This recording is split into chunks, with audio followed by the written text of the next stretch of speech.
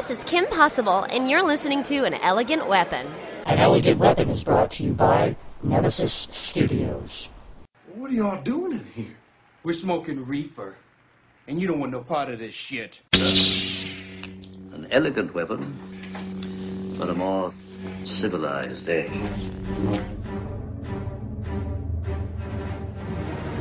This is a journey into sound.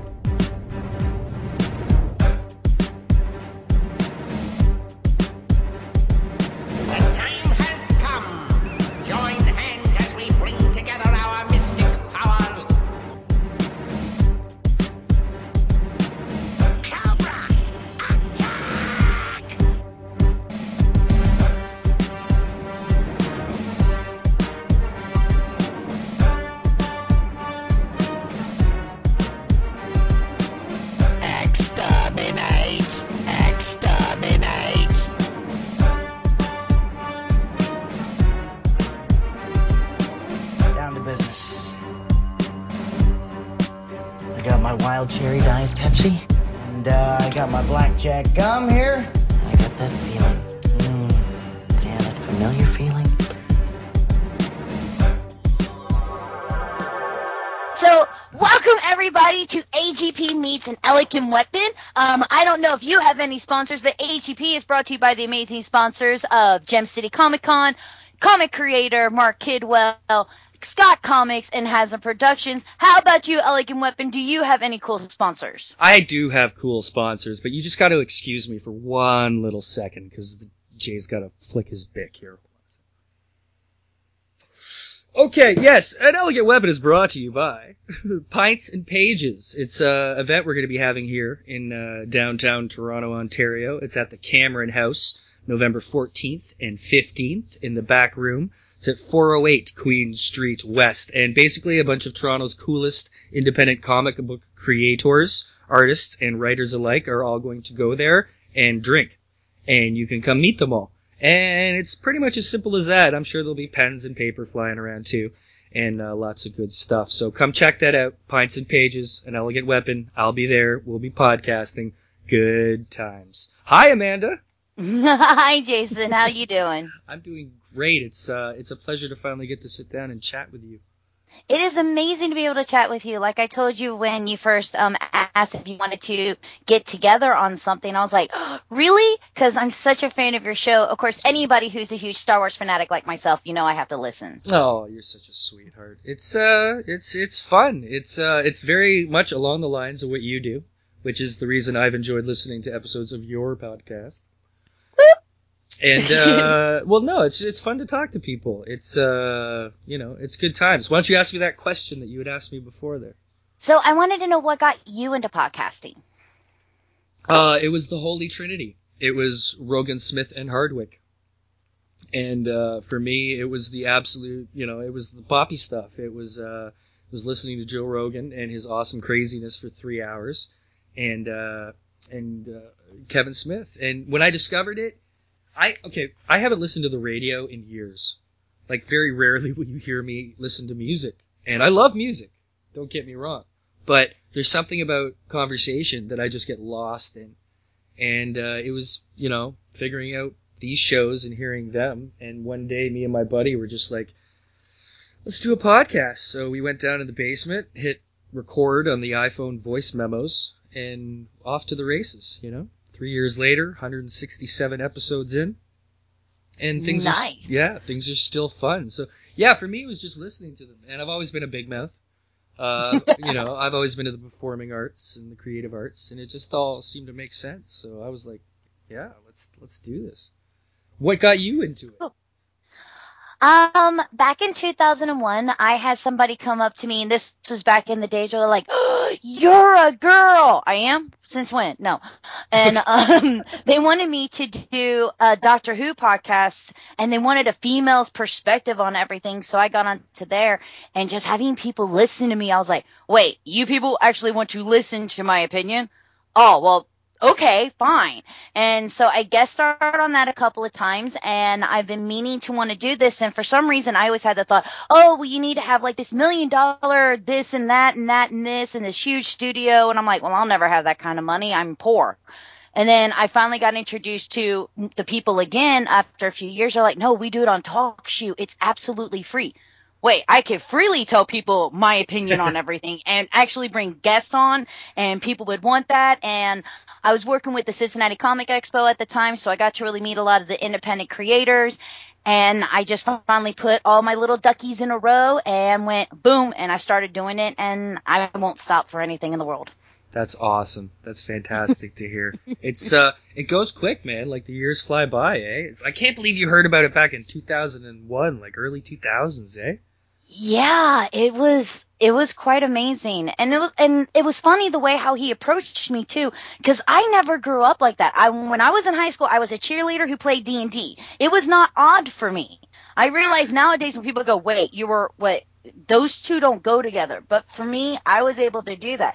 I never had that odd nerd person out. I never caught on to the whole fangirl thing. I just was like, no, I'm a fan who's a girl.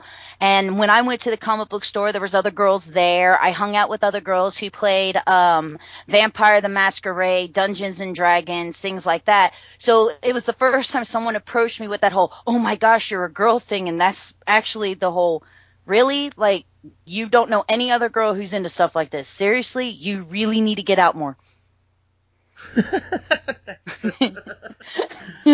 That's awesome. For me, it was just like, do you remember when Kevin Smith got the Smod Castle? Mm-hmm. I just got into podcasts just before he got the Smod Castle. And my ultimate, all-time favorite podcast is Hollywood Babylon.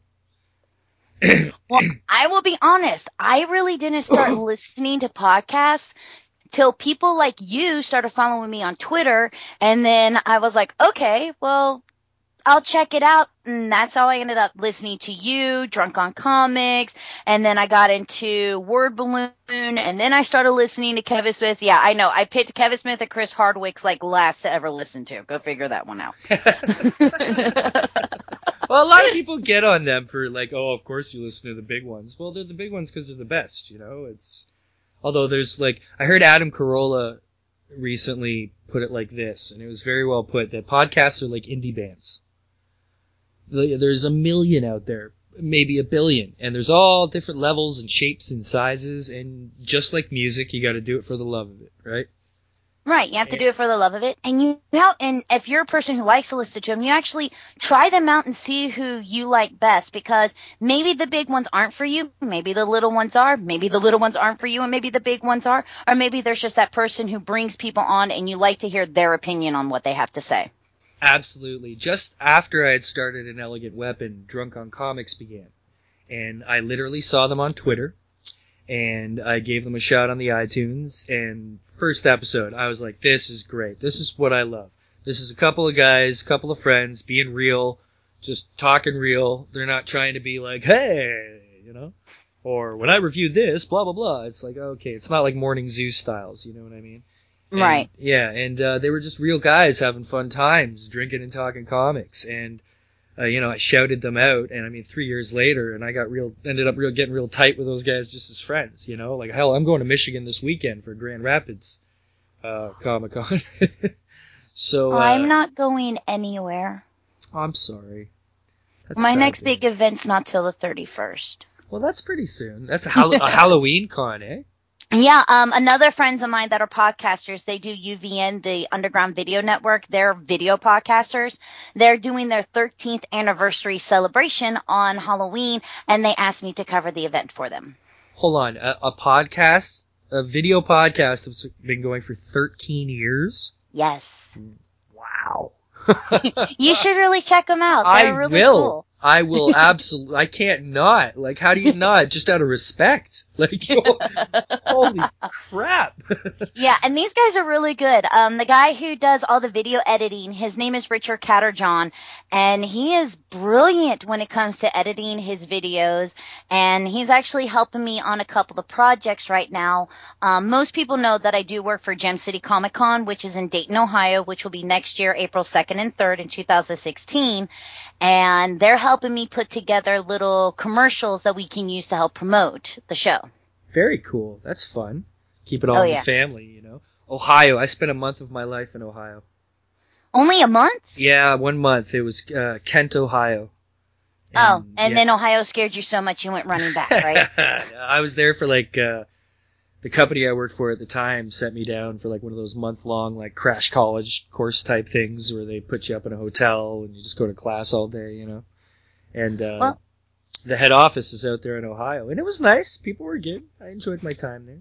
I mean, I realize that a lot of people go, "Oh, Ohio, the Cleveland Browns and Bengals." hey. Is that sports you're talking yeah, about? Sports. See, I am a huge football nut.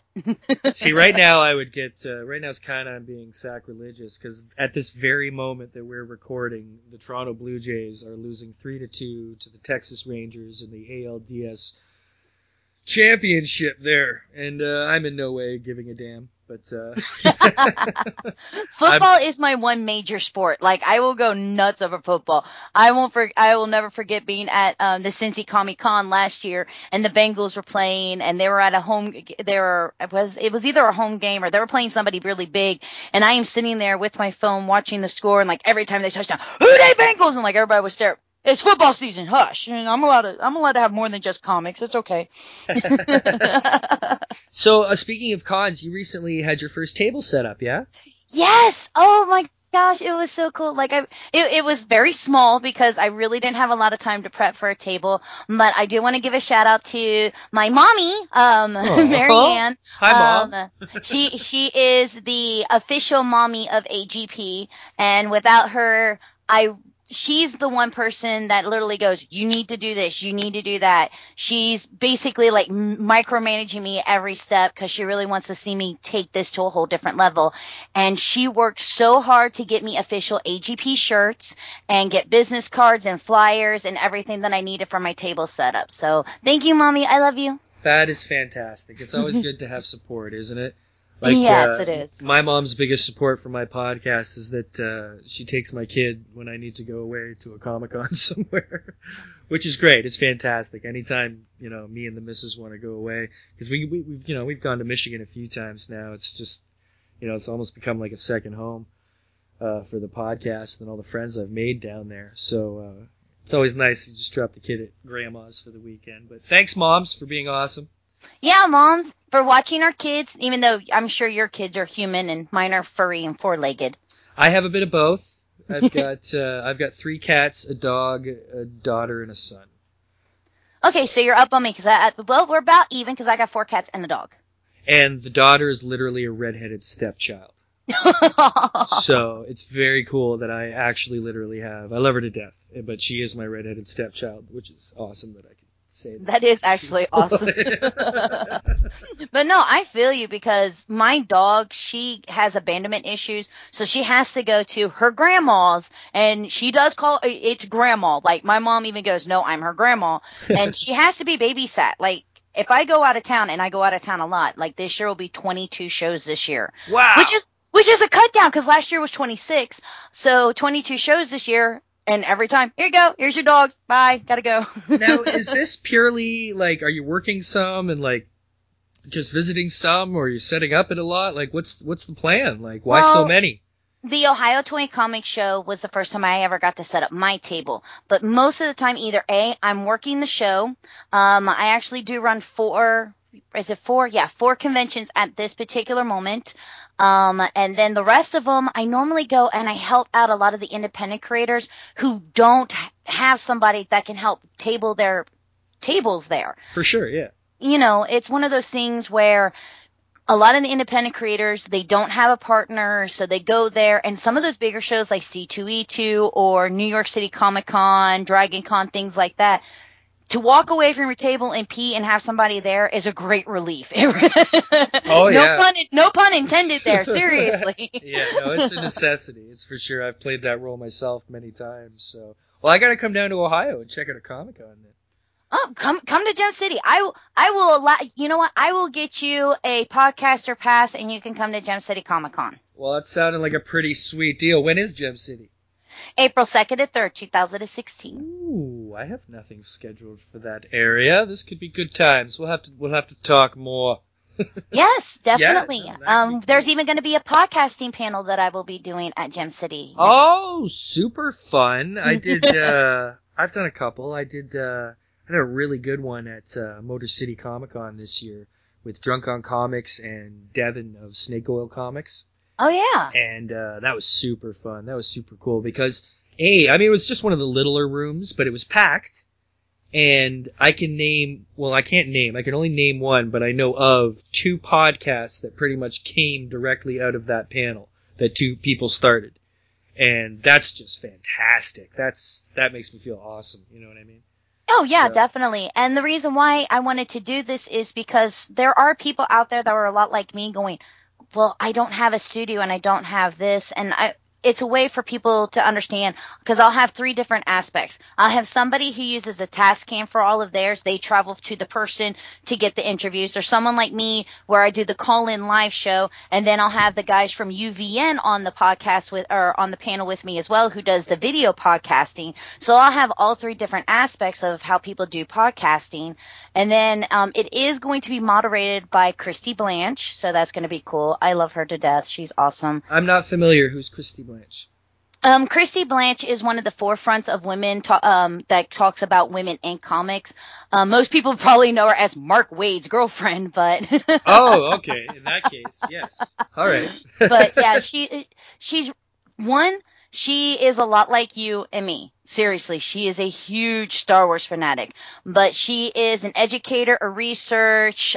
She's a writer. She does comics. She co-owns the All Yeah Comic Store in Muncie, Indiana. She's a huge lover of comics, and she co-wrote the Damnation of Charlie Wormwood. Okay, that sounds interesting.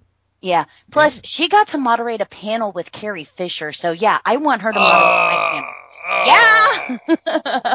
My 2 biggest moderation claims to fame at this point, and I'm not trying to be braggy, just a little braggy, is I had the honor of moderating Jonathan Frakes, which unfortunately I wasn't allowed to record because he doesn't let any recordings go on.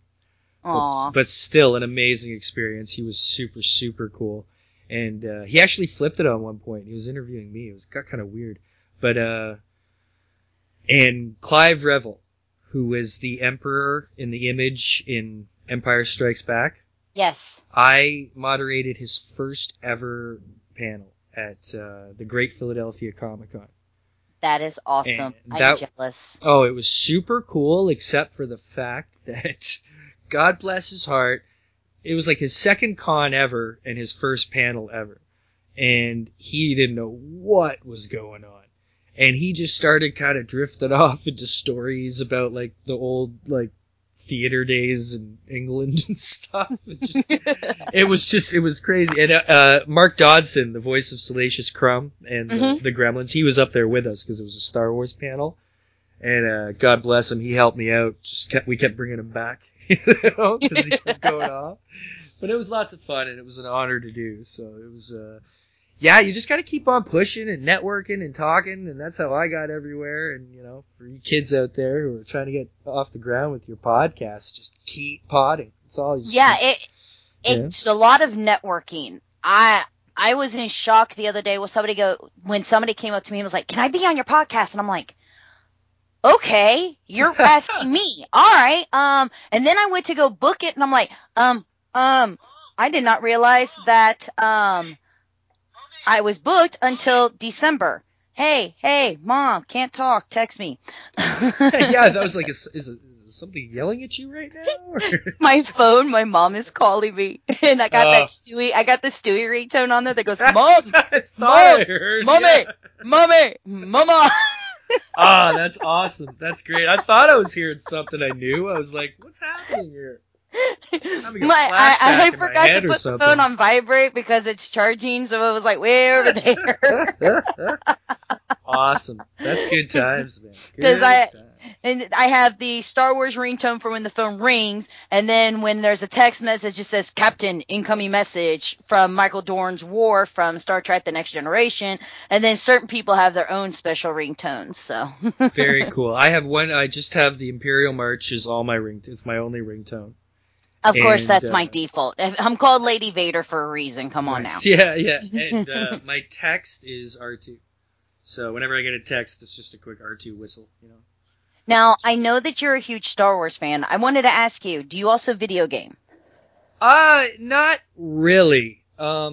It's kind of funny you asked that, because I've probably played more video games in the past 3 weeks than ever in my life.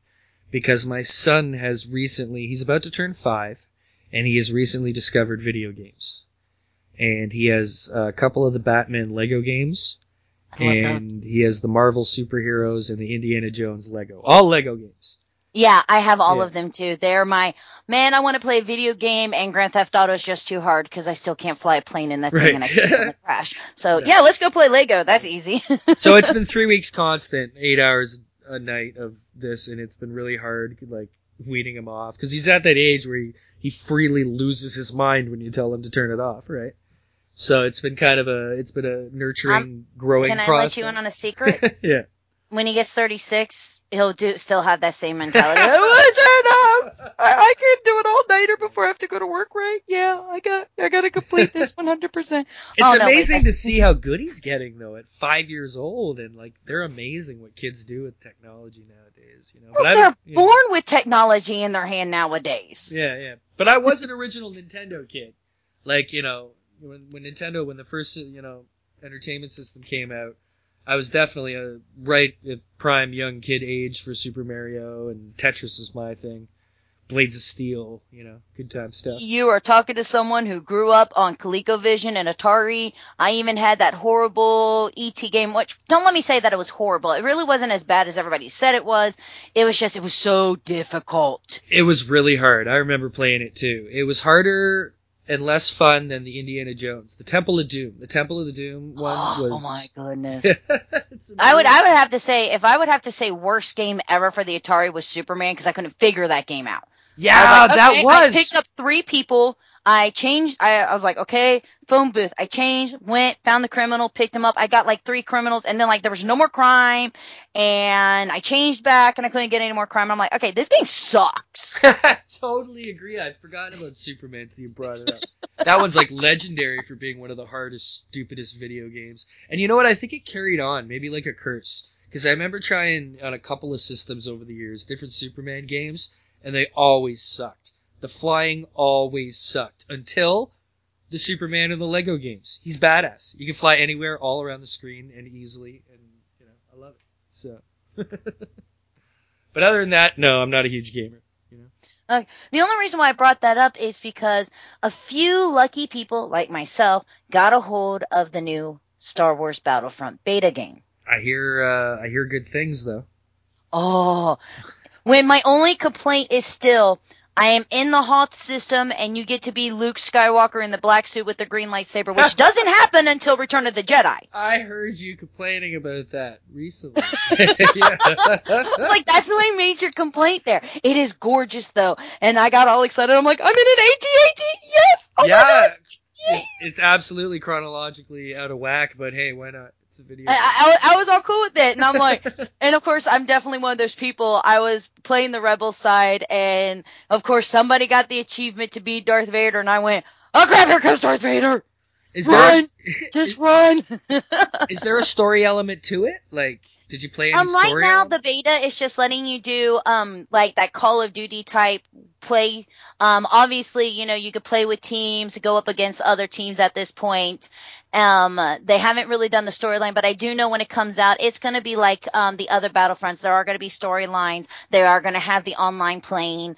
And I'm hoping that from where I've noticed, like most of the people playing had like Star Wars names everywhere. There was like 1 or 2 people that did not make a Star Wars name to play the beta. It's like, okay, that's a little odd. Why do you not have a Star Wars name? But whatever. Yeah.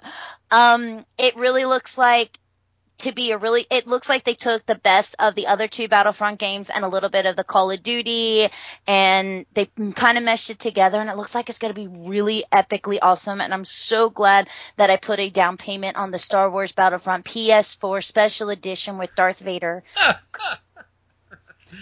Awesome. I'll put my name on that. It's mine. That is mine. I call dibs. I was like, Mommy! She's like, what? I was like, I have to get this. What about your rent? No, I have to get this. You can cover my rent, right? We're good? Yeah? No? I'll talk to my landlord about this. It's an exciting time for new stuff, though, man, I tell you. Like, Force Friday was thrilling for me because it meant new lightsabers. And, see, you all went after the new lightsabers. I went after my BB-8. This is true, which was very, very cool, but I'm such an exclusive lightsaber fiend, you know what I mean? So that was particularly very exciting for me. I bought my 77th lightsaber that day.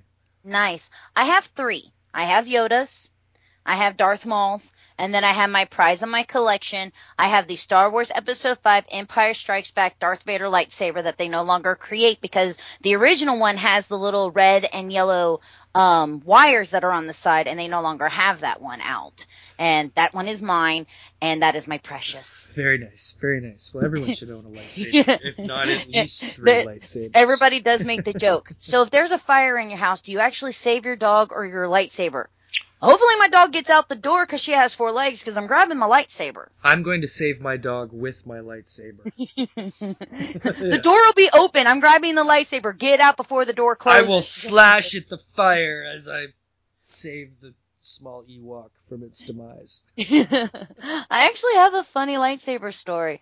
Long before they actually did this on The Big Bang Theory, I had a couple of friends over at my old place when I lived down in Florida, and there was something talking in my living room, and we were all in my bedroom, and we couldn't figure out what was going on, and the power was out and the whole 9 yards, so we couldn't figure out what was talking. And the closest weapon I had was the lightsaber. So, of course, I grab it, I turn it on, and I'm walking out into the living room. And everybody's making fun of me at this point. And what it was my Yoda Furby doll. I guess the batteries were dying because that thing was just talking. Oh, did it sound creepy? Was it talking slow? Like, yes! The Force is with you. It didn't even sound like Yoda, and it was really creepy. And I'm going, there's a demon in my house. Oh, that's no. Awesome. And then, 2 weeks later, we're sitting down watching The Big Bang Theory, and it's the episode where Sheldon and Leonard come out with their lightsabers because they hear a noise in the living room. And I'm just like, oh, right. Lord. And, of course, all my friends just turn and look at me, and I'm like, don't go there. Don't you even go there. I did it first. That's not even funny. Well, I like to stay prepared. Are you prepared for the zombie apocalypse? Of course. I have my plan for both zombies and if they're viral. Oh, nice. I keep my katana. I have 2. I have one that was just, it's not like a replica or anything. It's just a really nice katana blade my friend got me from Japan. And then I have a Highlander katana replica, and I keep that on my mantle upstairs, ready to go, just in case, So.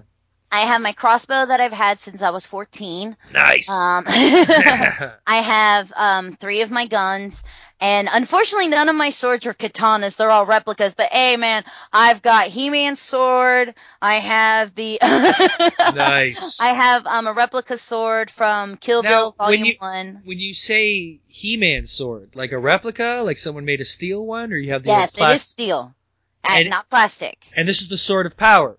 Yes, I have the Sword of Power. You gotta send me a picture of that. I gotta see that. That's I could definitely do that for you. Yeah. That is. I'll remind you later on because, man, I was a He-Man freak as a kid. That was my jam. He-Man was my jam. And you used to be able to get the Power Sword. And you could get the gray one that was He-Man's and the purple one that was Skeletor's. And then the toys, they joined together. And they clipped together into one sword. Yep. And I always wanted to carry it on my back, like He-Man, of course, but they didn't make anything like that back then. So I would take newspaper or like cardboard and I would fold it around the swords and I would make a scabbard. And then I would make the X harness and attach that to it. So I could run around and actually be able to pull the sword out of the scabbard in the back and do the whole I have the power thing. Yeah. I'm sure I would just run around the yard and probably that's all I was yelling was, I have the power! But my kid gets the coolest stuff now because he gets all the Ninja Turtle weapons, and now you can buy a shell that's actually got spots for you to put all the weapons into. Oh yeah, I've seen that. I hate to say it. I know it's really weird, but I really do want one of those. My kid got one. It's super rad. Yeah. Yeah, when it comes to my replicas, I have the Sword of Power. I have the Sword of Omens.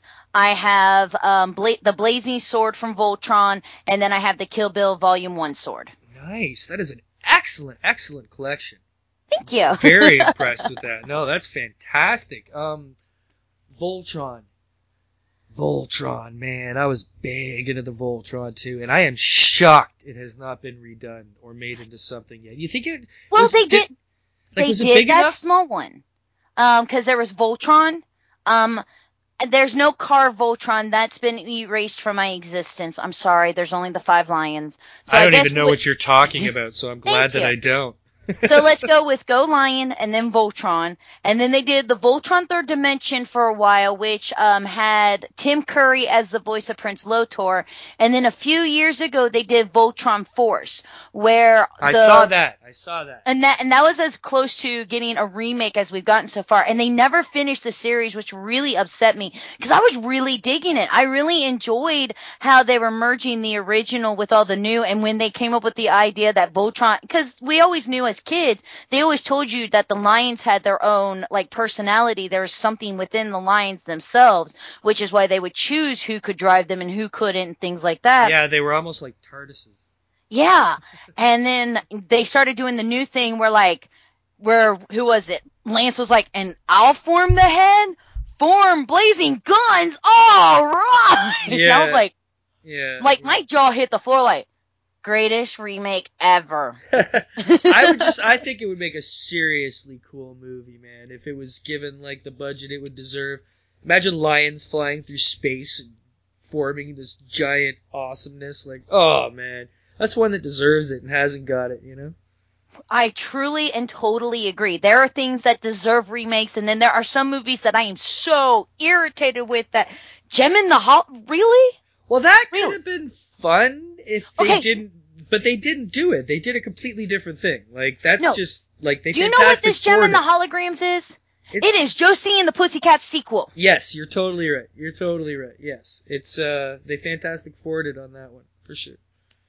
Yeah. I was like, seriously? I mean, she's not even using holograms to become Gem, and I haven't even seen anything of the Misfits yet. And if you really want to get my attention, can we finally end Gem in the Holograms to see what goes on? Because I still ended with a cliffhanger because Jerrica never told Rio that she's really Gem.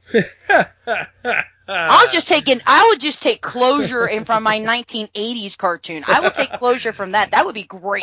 Just someone animate me closure. I need it.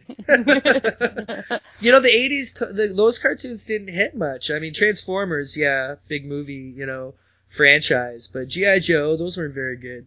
And, you know, the ones that kind of stuck to it, that were actually fun, like the Smurfs. I actually enjoyed the Smurfs. I thought that was really well done. Yeah.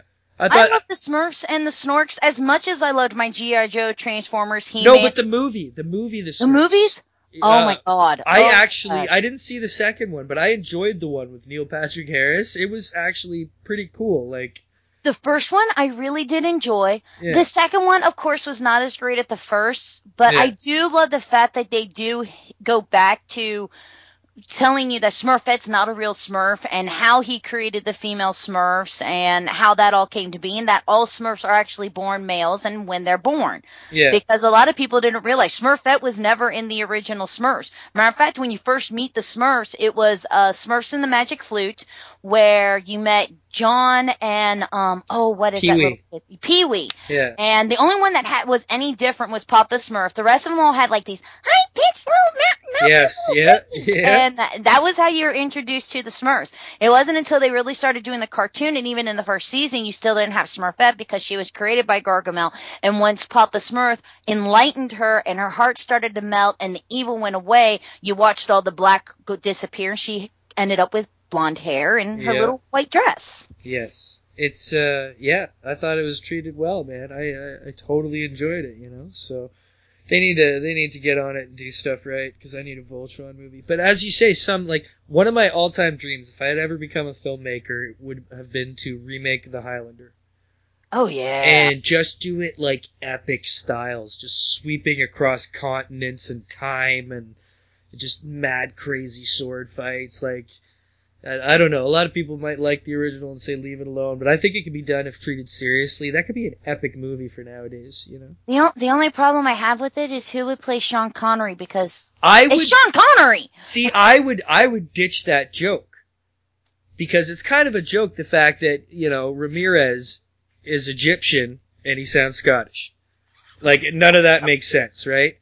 I don't care though, it's Sean Connery. Oh yeah, no, totally. But I thought just get like Antonio Banderas or something to actually be like, let Ramirez be an ancient like Spaniard and be his teacher. You know? At least that's closer to Egyptian. I always did find that hilarious. I'm like, yeah, well, I'm okay. Egyptian, you see. But technically, Seriously, don't you believe me? Do we even know what classic Egyptians really sound like? Because, I mean, their ancient ways were, like, completely, like, thrown in a pyramid and then disappeared. So. Oh, yeah, we don't even know what their language would have sounded like, I don't No, we really don't. That's, like, Roman. How do you say What does pictures? a Roman really sound like? How do you, well, that was Latin. That would have been Latin, no?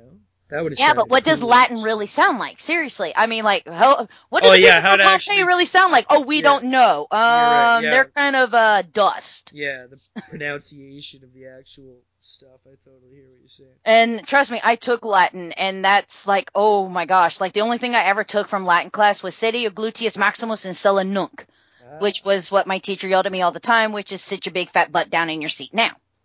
I know Quod erat and veniendum. Yeah, and translate? Which was to be found. You it's gotta one understand, that always stuck in my head. There's very few languages I speak. I know a little bit of Ewokese, a little bit of Klingon, a little bit of Huttese, and I speak white American, so. I speak I speak most of those with a little bit of Gaelic thrown in. So it's a nice mix. It's a nice mix to have. That was one thing about the Smurfs that was weird, is where'd the Scottish Smurf come from? You know? Like, let's throw... It's one thing, that's one of those, like, he was a funny character, but, like, I hate how the Scots have kind of become, like a cartoon, you know? Like, they're used often, you know, as... I think my biggest thing, I got over clowns. The little Scottish Smurf, even though I know he wasn't original. It was when they came up with Chef Smurf and Baker Smurf. Really? You had to split that Smurf into two? Yeah, that was ridiculous. That's totally silly. You don't need that. Because it was Baker originally. It was just Baker. Yeah, Smurf, it was just right? Baker. Yeah. Because they were never cooking anything but pies. Like, Smurfberry pie was pretty much their, like, staple meal.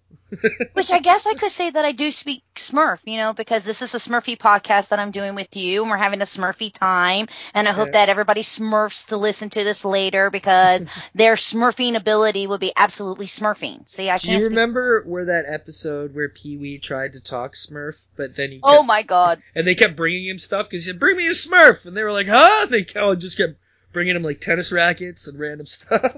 Yeah, I love it. I need a Smurf. Finally he's like, what? No, you need to Smurf me a whatever, you know? Yeah, you have to go, can you go Smurf me a Smurfing ratchet? Can you go Smurf me this? I need a Smurfing, no, it's not a noun, it's more like an adjective or a verb. It's never really a noun, dude. Yeah. So, are the movies and the video games Star Wars wise? Is that your main facet? See, I'm weird, cause I like a little bit of everything. So, if it's cool and nerdy and I like it, I'm into it. So no, but as far as just Star Wars itself, like, are the movies your favorite thing about Star Wars, or the video games your favorite thing about Star Wars? If it has Star Wars on it, it's my favorite thing. Alright. You're that deep. I understand. Yeah. I can't have one. I'm like, ooh, action figure. Ooh, Darth Vader's on it. Ooh, because I have the candy dishes and the gumball machines. I have the figures, the watches, the collectibles, the video games. I love the movies. Do you love all the movies? No. See, I love all the movies. Now, episodes 1, 2, and 3 are good movies in their own right. But in all honesty, they don't feel Star Wars for me. There's elements of it. Like Qui-Gon Jinn was an awesome character. Darth Maul was an awesome character. The love story was just, no. And that was the worst thing about it, was the silly love story. It just lost it. And the overdone CGI, like Yoda looked like crap. He didn't look great all the time, no. But for me, it was I really liked Phantom Menace. It felt right to me, and I liked the differences and stuff. But I'm also a kid who came out of the comic books more than the movies. I wasn't a huge fan of the original trilogy. That wasn't what got me into Star Wars. It was when I started reading about the Old Republic, with the books and the novels came out back in the day. That's when I actually got into Star Wars, and I was like, these stories are amazing. So all I had ever heard about was the Clone Wars. So for me, I had to wait 20 years, not for just new movies, but for me, I had read about the Clone Wars. I knew about the Clone Wars. I knew about Palpatine. I knew what was coming. So for me, it was a build-up of, ooh, I finally get to see the Clone Wars, right? And yeah, right. A lot of stuff was disappointing, but for me, I got to see an army of Jedi. I got to see the Jedi Temple. I got to see Padawans in action. You know, I was so satisfied by all of that I'm a big prequel apologist. Like, I know they were horrible. The dialogue was horrible. The story was horrible. You know, but when I got to... I'll even say Jar Jar Binks did not irritate me as much as he irritated everybody else. It was like those slight things of, really, you have to have him step in poo-poo? Really? Seriously? For me, it was the dialogue was the worst thing about the prequels. The dialogue was horrendous. Like, Lucas should not have wrote it. He should have let someone else write it. The dialogue was the worst. It was like, that's the thing he paid the least attention to while making all those movies was the dialogue. And that's what ruined it. It could have been, you know, he's a horrible director. A lot of people don't realize that there was always this thing where George Lucas said that everybody liked Star Wars because of the special effects and everything. That's not really the reason why people really like Star Wars. It was, for me, it was the storylines. I liked the special effects. And as a kid, let's face it, Return of the Jedi was my favorite as a kid. And I grew up on the original trilogies. Right. You know, I grew up. My dad took me at 1 year old to the drive-in to see Empire Strikes Back. I call that legit, and so I got to see it on opening day. May not remember it, but I don't care. I saw it. There are pictures of me. I saw Return of the Jedi when it came out. I was 6 years old. And then I got to see Return of the Jedi on opening night. Yeah. But my family had family night where, when I say family night, I'm not talking mom, dad, and kids. I'm talking mom, dad, aunts, uncles, cousins, grandparents. We would all watch the Star Wars trilogy 4, 5, and 6 back to back to back. Awesome. At least once a year. And so it was very canon, which is really weird because my dad's such a Trekkie that was the canon trilogy that we would watch. And so I grew up really loving the classic Star Wars. True, as a kid, I never got the whole, I am your father, go to the Dagobah system, look, it's really your face in there to prove that Darth Vader's really going to be your father, which you're going to find out later. I didn't get all that. I was just like, cool, this is awesome. Oh, look at the little teddy bears. Oh, yeah. Chihuahua, yeah, woo! Yeah.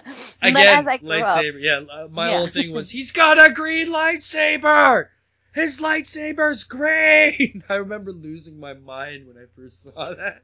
I think the first thing that I ever remember quoting was, no disintegrations. I'm like, that's cool. I like that line. Oh, my favorite line out of all Star Wars is just Day Wanawanga.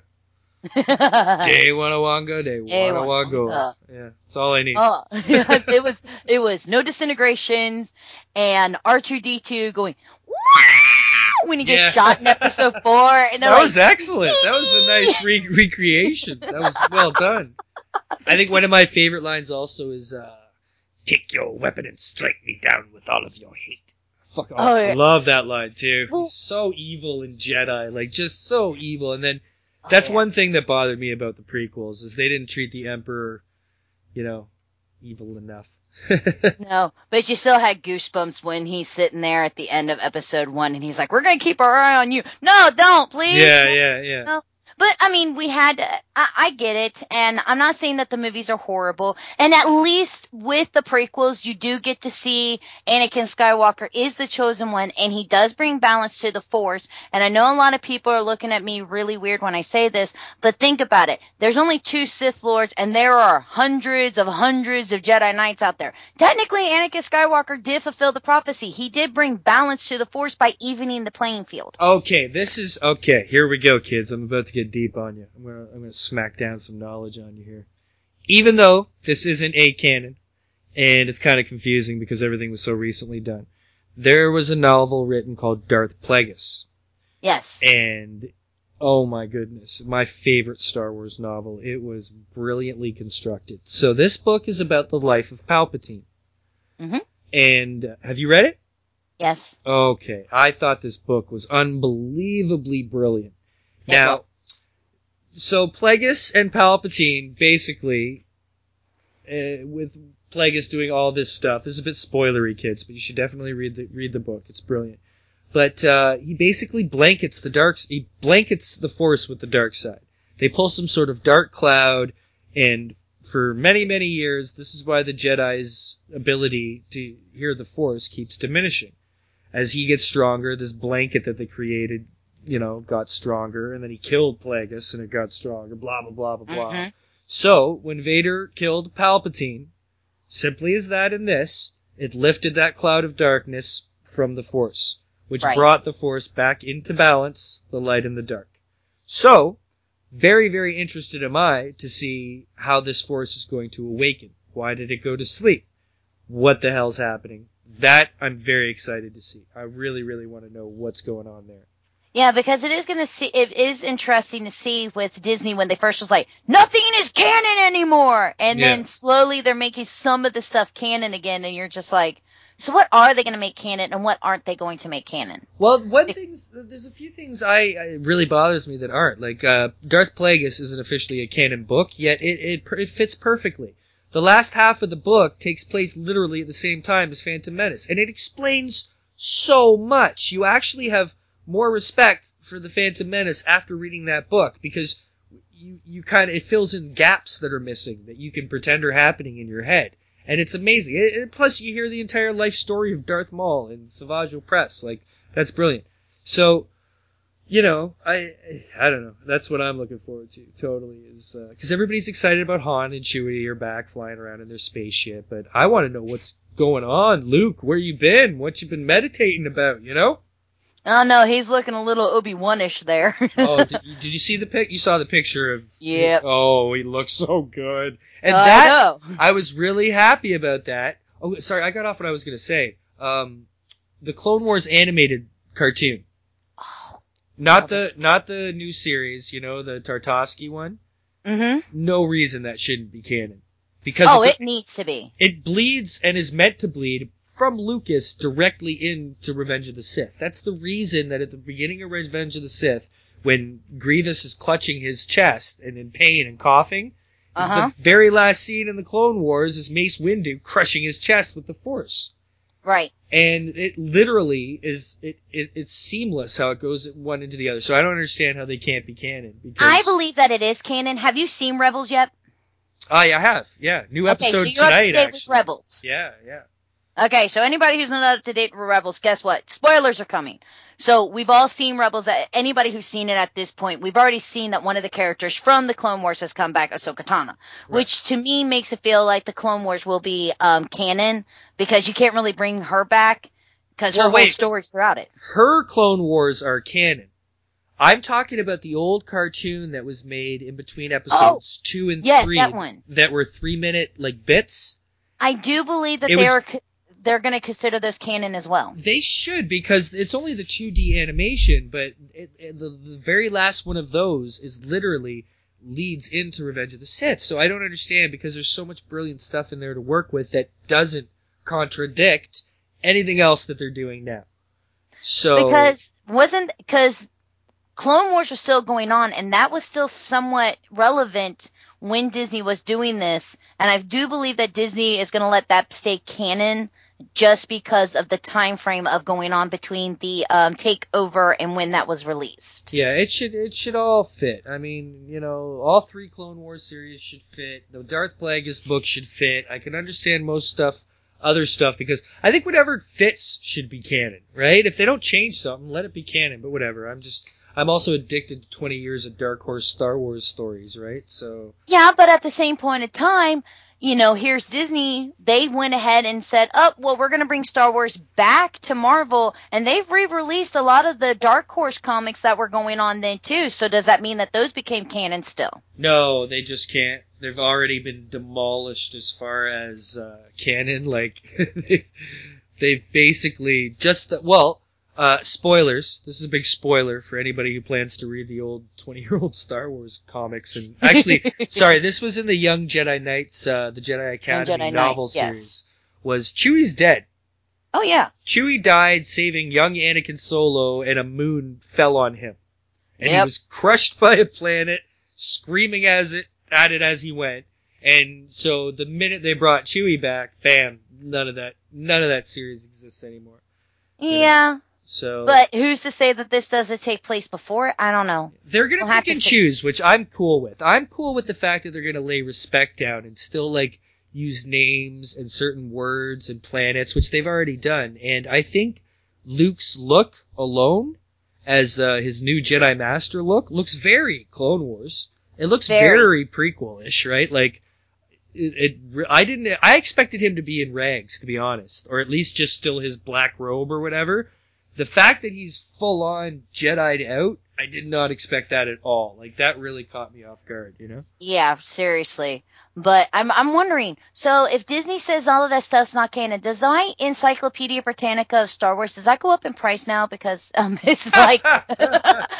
That's what I wondered about all my Dark Horse Star Wars comic books, because, you know... Although now they offered a deal, though. You can pretty much go online for like $10 and get, like, digitally every Star Wars comic ever made. But I already pretty much have them all. Yeah, there you go, right? So I have most of the Dark Horse. I didn't ever collect the Marvel ones. I have a lot of the original Marvel ones, and I even have some. It was Star Wars Weekly, which was the kind of like a remake of the Marvel ones done from Britain, because they actually have the pound symbol on them, so I know they're from Britain. Oh, and very cool. I have a bunch of those too, but they're done more in the magazine type, just like they did with G.I. Joe. It was called Action Adventures. Yeah, Action Man. Yeah. Gotta love because Britain. It's actually my love of cartoons and everything that brought me into comics, because I hated reading. Putting a book in front of me was just like torture. It's like, no, I don't want to do this. I really read this. I hate reading. And it's still really hard to get me to read a book. I mean, literally the book has to catch me within like the first couple of paragraphs, or I won't read it. I will not. I will refuse. I'm like, yep, I'm bored. Nice. My ADHD hit kicked in, and nope, I'm bored. But here was my very first comic. Marvel's G.I. Joe 63 has Scarlet and Snake Eyes on the front walking through a minefield, and I went, oh, look, more G.I. Joe adventures. Okay. Hey, that's cool. Whatever gotten you reading, you know. Like, and that took me into Marvel Comics Presents, Ghost Rider, and Moon Knight. Cool. There's a lot of Moon Knight talk going on lately. Love Moon Knight. That was such a stuff, and there's now rumors of a Moon Knight Netflix series. Yes, I heard. You know, that would be. You know what? I say go for it, because after watching Daredevil on Netflix, I'm so cool with that. That's the finest thing Marvel's ever done. I think the finest two things that Marvel ever did were Daredevil and Guardians of the Galaxy. Masterpieces. Both of them are absolute masterpieces, and I'm not a Marvel fan. Which is funny, because Marvel is my start on comics, but I'm more of a DC person. Oh, I'm a DC kid through and through, from birth to now. It's I don't give a damn about any of the arguments, any of the debate. I just don't care. Marvel's got a great formula going.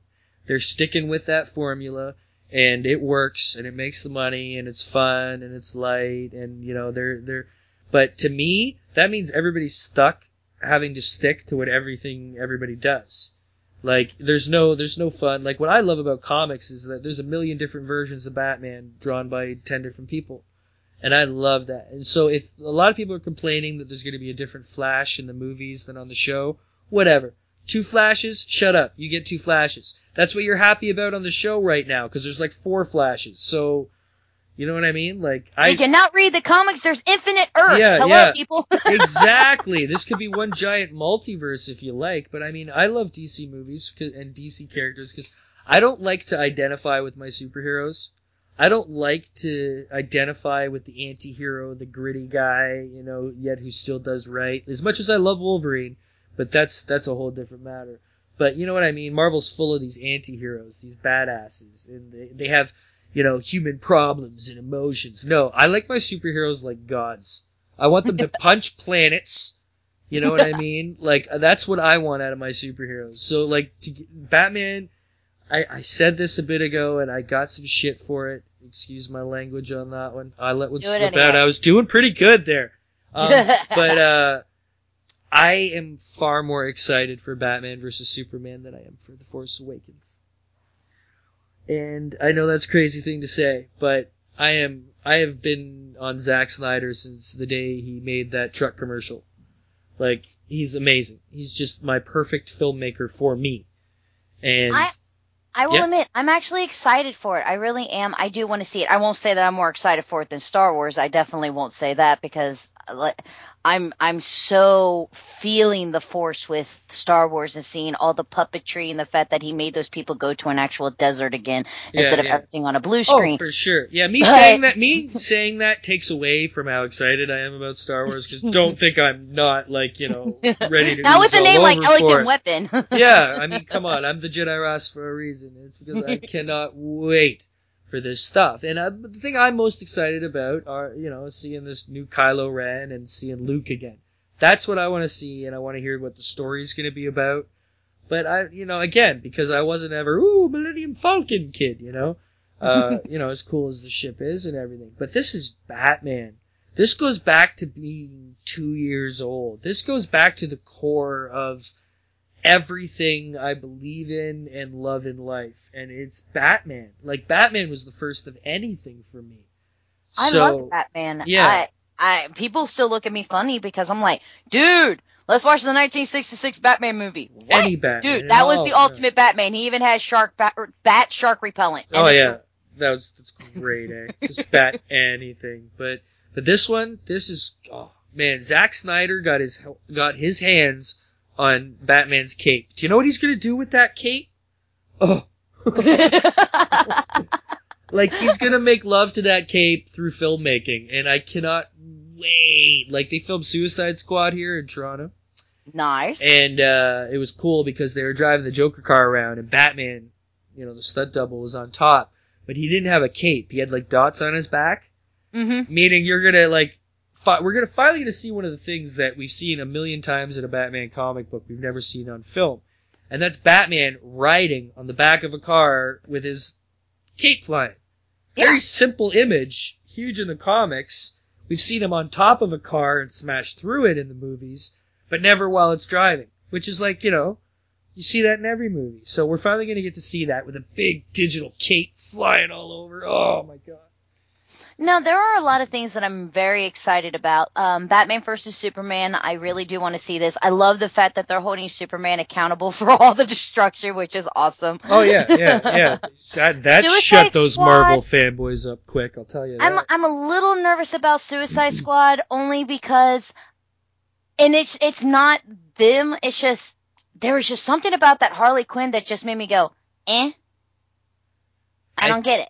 It's, I guess because I'm such a huge fan of the 90s version from Batman the Animated Series, where Harley Quinn did not have to be this little sex bot.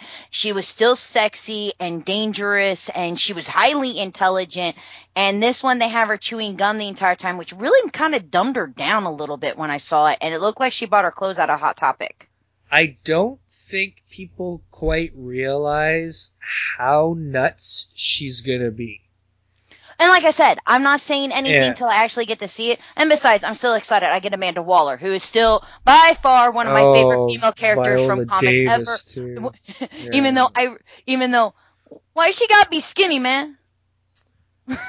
Oh, she's not really skinny in this one. Viola Davis, I wouldn't call her a skinny woman, you know? But I'll be honest. You notice her hair, though? Like, her hair is very plain and simple, and it's still curled, and, you know, I don't think she's got any perm in there. It's not as bad as the Amanda Waller on Arrow, right? I mean, come on, that's true. Even though, let's face it, first time I was like, ooh, Amanda Waller. Ooh, can I get Queen Latifah to play that part? Oh, that'd be good. But I think Viola Davis is gonna do great. Oh, just seeing that scene. For me, the most exciting scene was watching Amanda Waller talk at that dinner table. Now, when I say Amanda Waller is one of my favorite characters, she is one of my favorite characters, hand down, by far. I know she's not a superhero, I know this, but who else do you know who was just a regular run-of-the-mill person who would walk up to Batman and go, and what?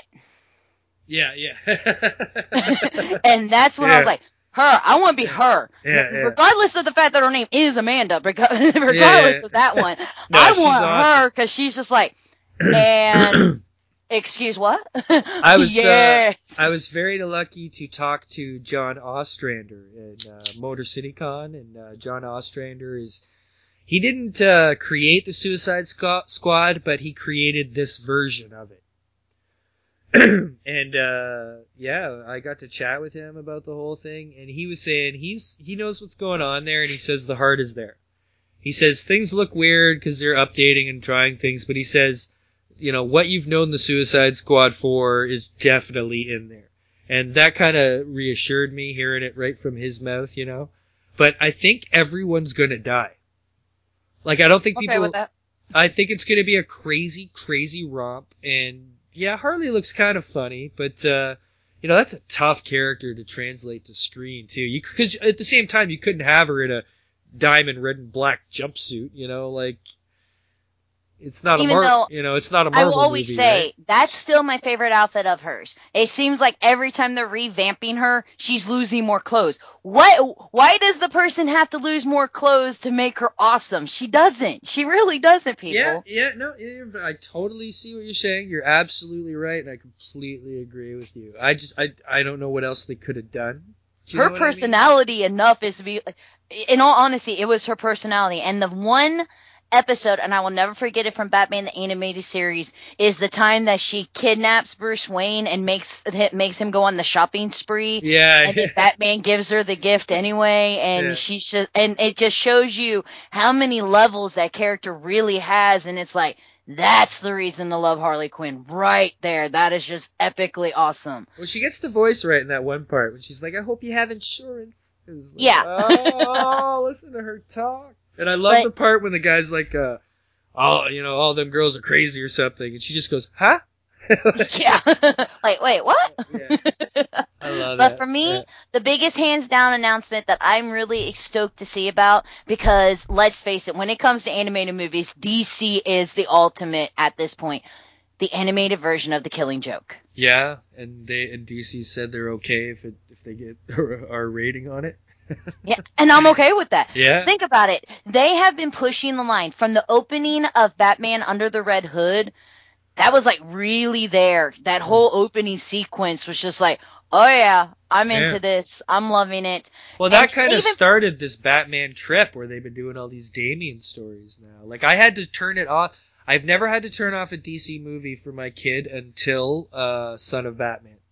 Oh wow, yeah, that was good. Oh, it was brilliant. But I didn't realize what to expect. They're like, oh, violence. You're like, yeah, usual violence. And then like 1 minute in, people are getting arrows through throats and stuff. I was just like, oh gosh, no.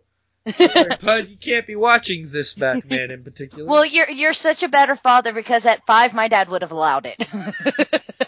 I don't know. This was probably would have back then too, but man, I don't know. This one was just, I was like, there's so much blood. I think it was the blood that got me more than anything. Like, there was a lot of blood at the beginning of that movie. But still, again, my dad would have allowed it because at 5 years old, my dad introduced me to Freddy Krueger. All right, this is great. Oh, wait, there's boobies. You can't watch that part. Freddy's my hero. I wasn't allowed to watch boobies, but I was allowed to watch Freddy Krueger slit somebody's wrist open and walk him off the edge like a puppet. Yeah, that was okay. I literally had all 4. I had Freddy 1 through 4, a poster for each movie, all in a line on my wall.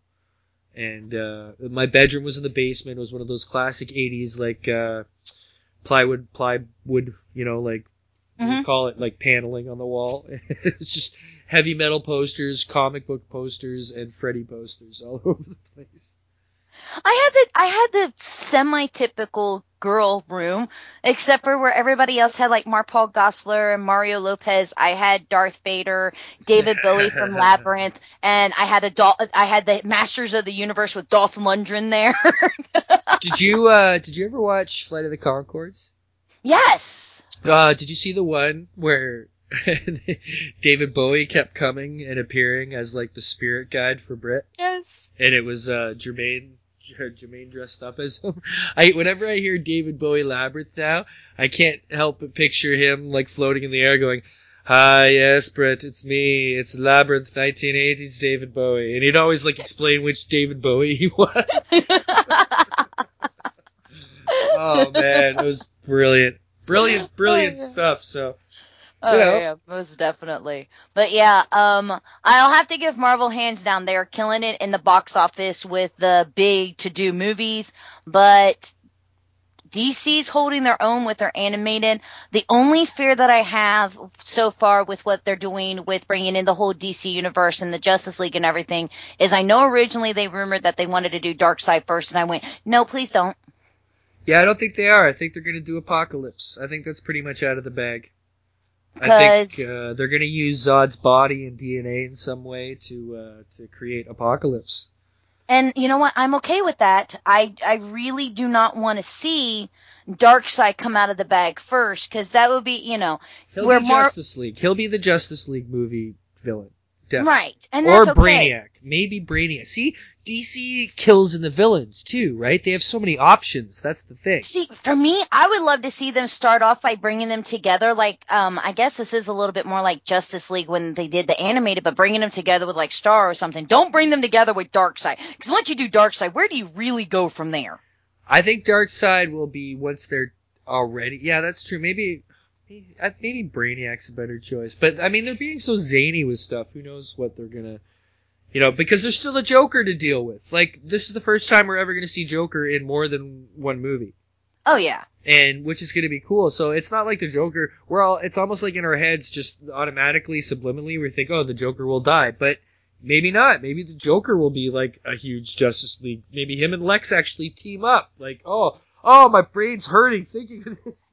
They did that back in the 90s with, the cartoons and the Lego Superman games. and Batman. They had Joker team up with Lex Luthor against, because the Joker went after Superman and Lex went after Batman. Oh, it's happened many times over the years. I know. So, it'd be, who knows? But again, they have so many villains to work with. Brainiac, Darkseid, And Avengers had no choice. Where do you go? You go with Thanos. Like, what are you gonna do? And then once it's over, like, here's the thing about what's gonna happen when they're going to move into phase 4 soon.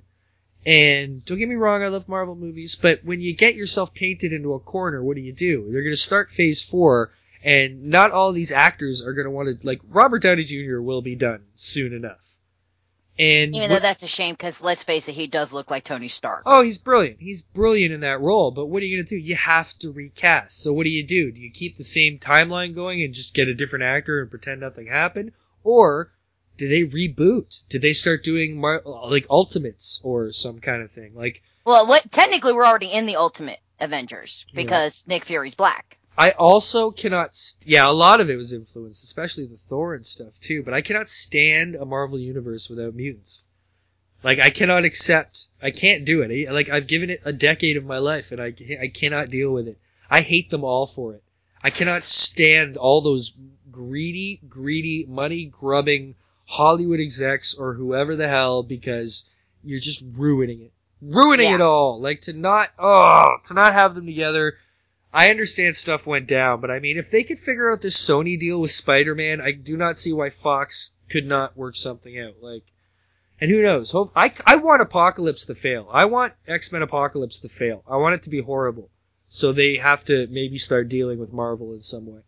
Yeah, because, I mean, seriously, if you're going to go into anything of Secret Wars or anything like, we need a Wolverine somewhere in there. Come on. Like, we have to have it. Civil War is already enough going to be seriously lacking, the star power it had in the book versions, But God bless DC and Warner Brothers, because they got it all. They got nothing in the way. Now that Zack Snyder's been like, I'm opening this floodgate.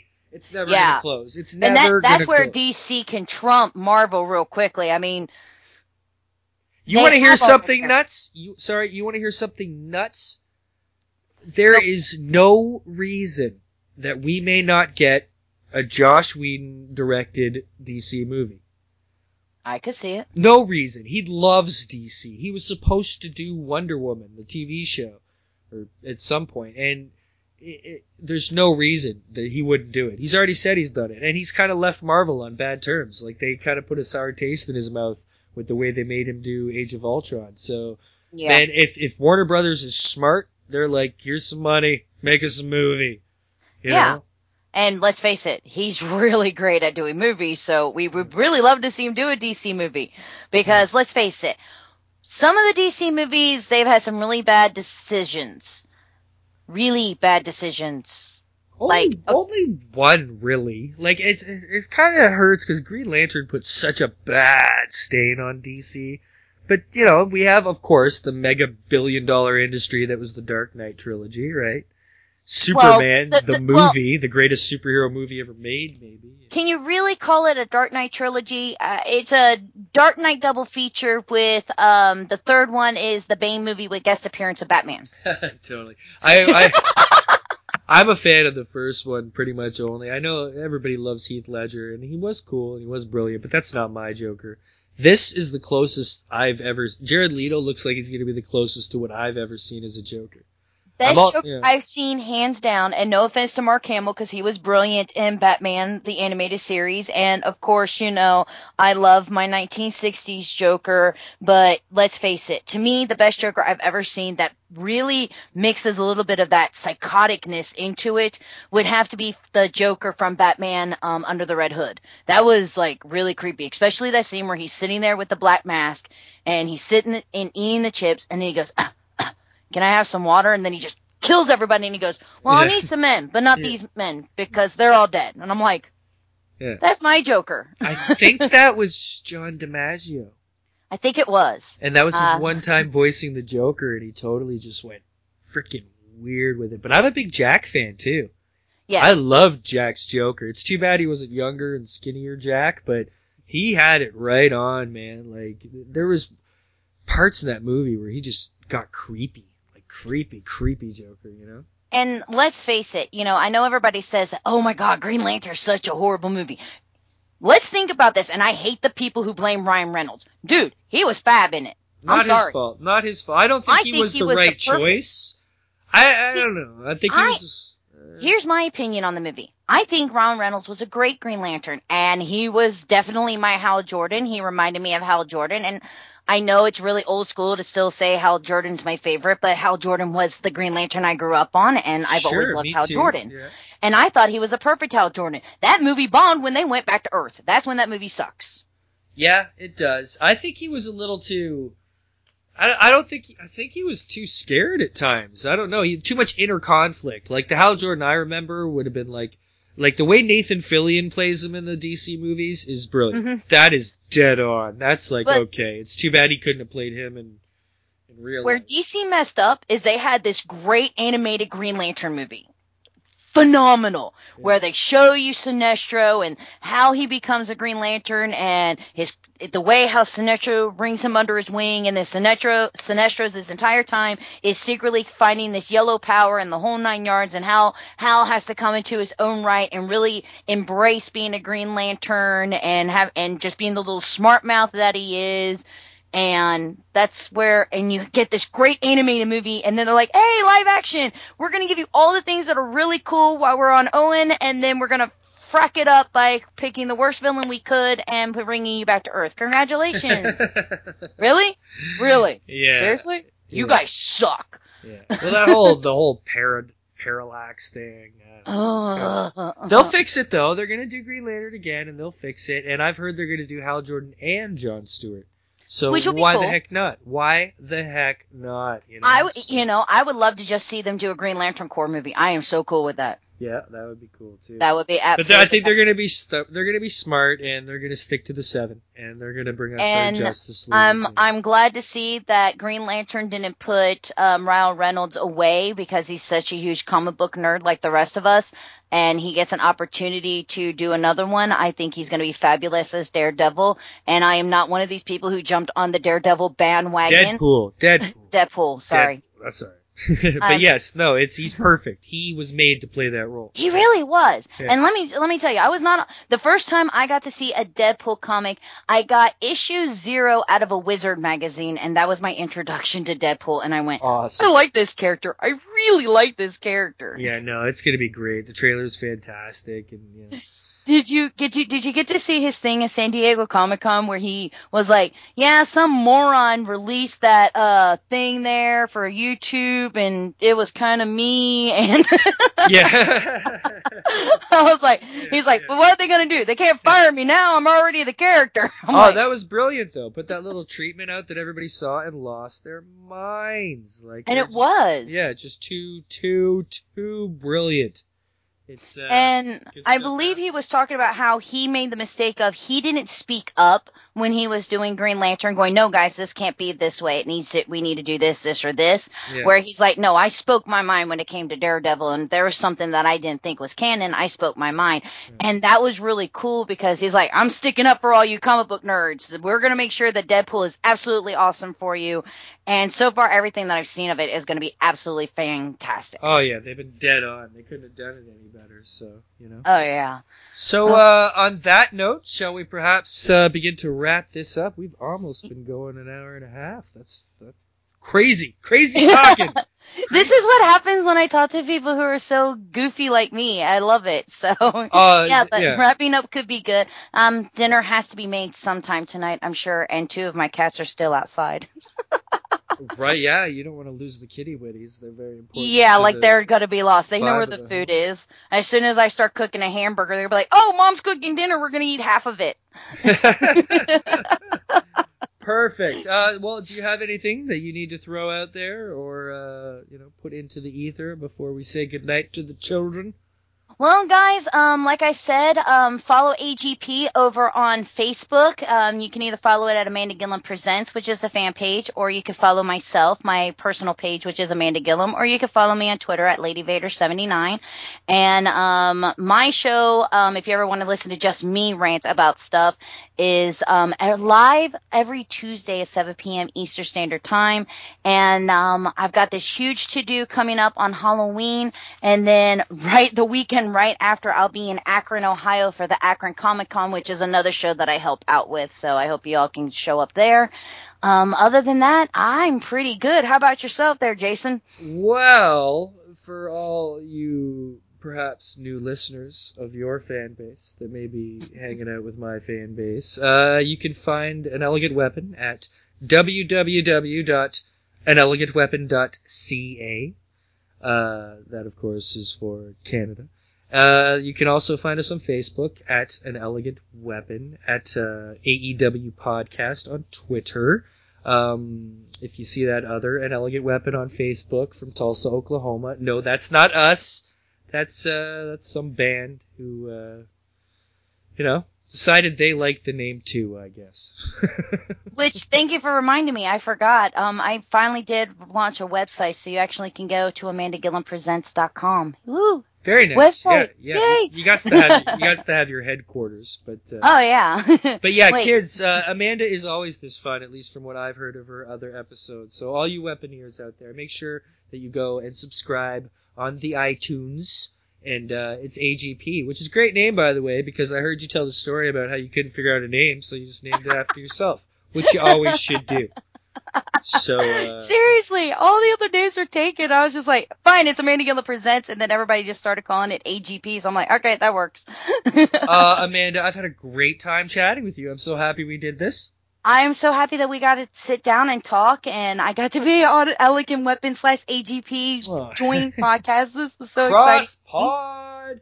We love it. Yeah, cross-pod excitement. And I hope to be able in April to get down there to Ohio and check out keep Ohio up with me, styles. and I will get you a press pass to come down and check out the convention. I think you'll really love it. Gem City is a comic-centric type convention, so not the big, huge celebrities, but we do have some pretty big names in comics like Mark Waid and Sean Forney. Christy Blanche is going to be there, Dirk Manning, and so many other people. So I hope everybody wants to come out to that.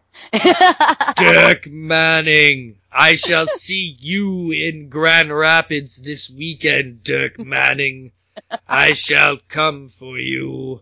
And that'll be happening. So that's very, very, very cool. This was very, very cool. I'm sure we're going to do it again. What are you doing next week? No. Lots of stuff lined up, but eventually, of course, we will do this again. Again, AGP presents Kids. And we'll sign it off. My style is that, if you don't mind, because for AGP and An Elegant Weapon, that's all we're going to have this week, kids. Take it easy.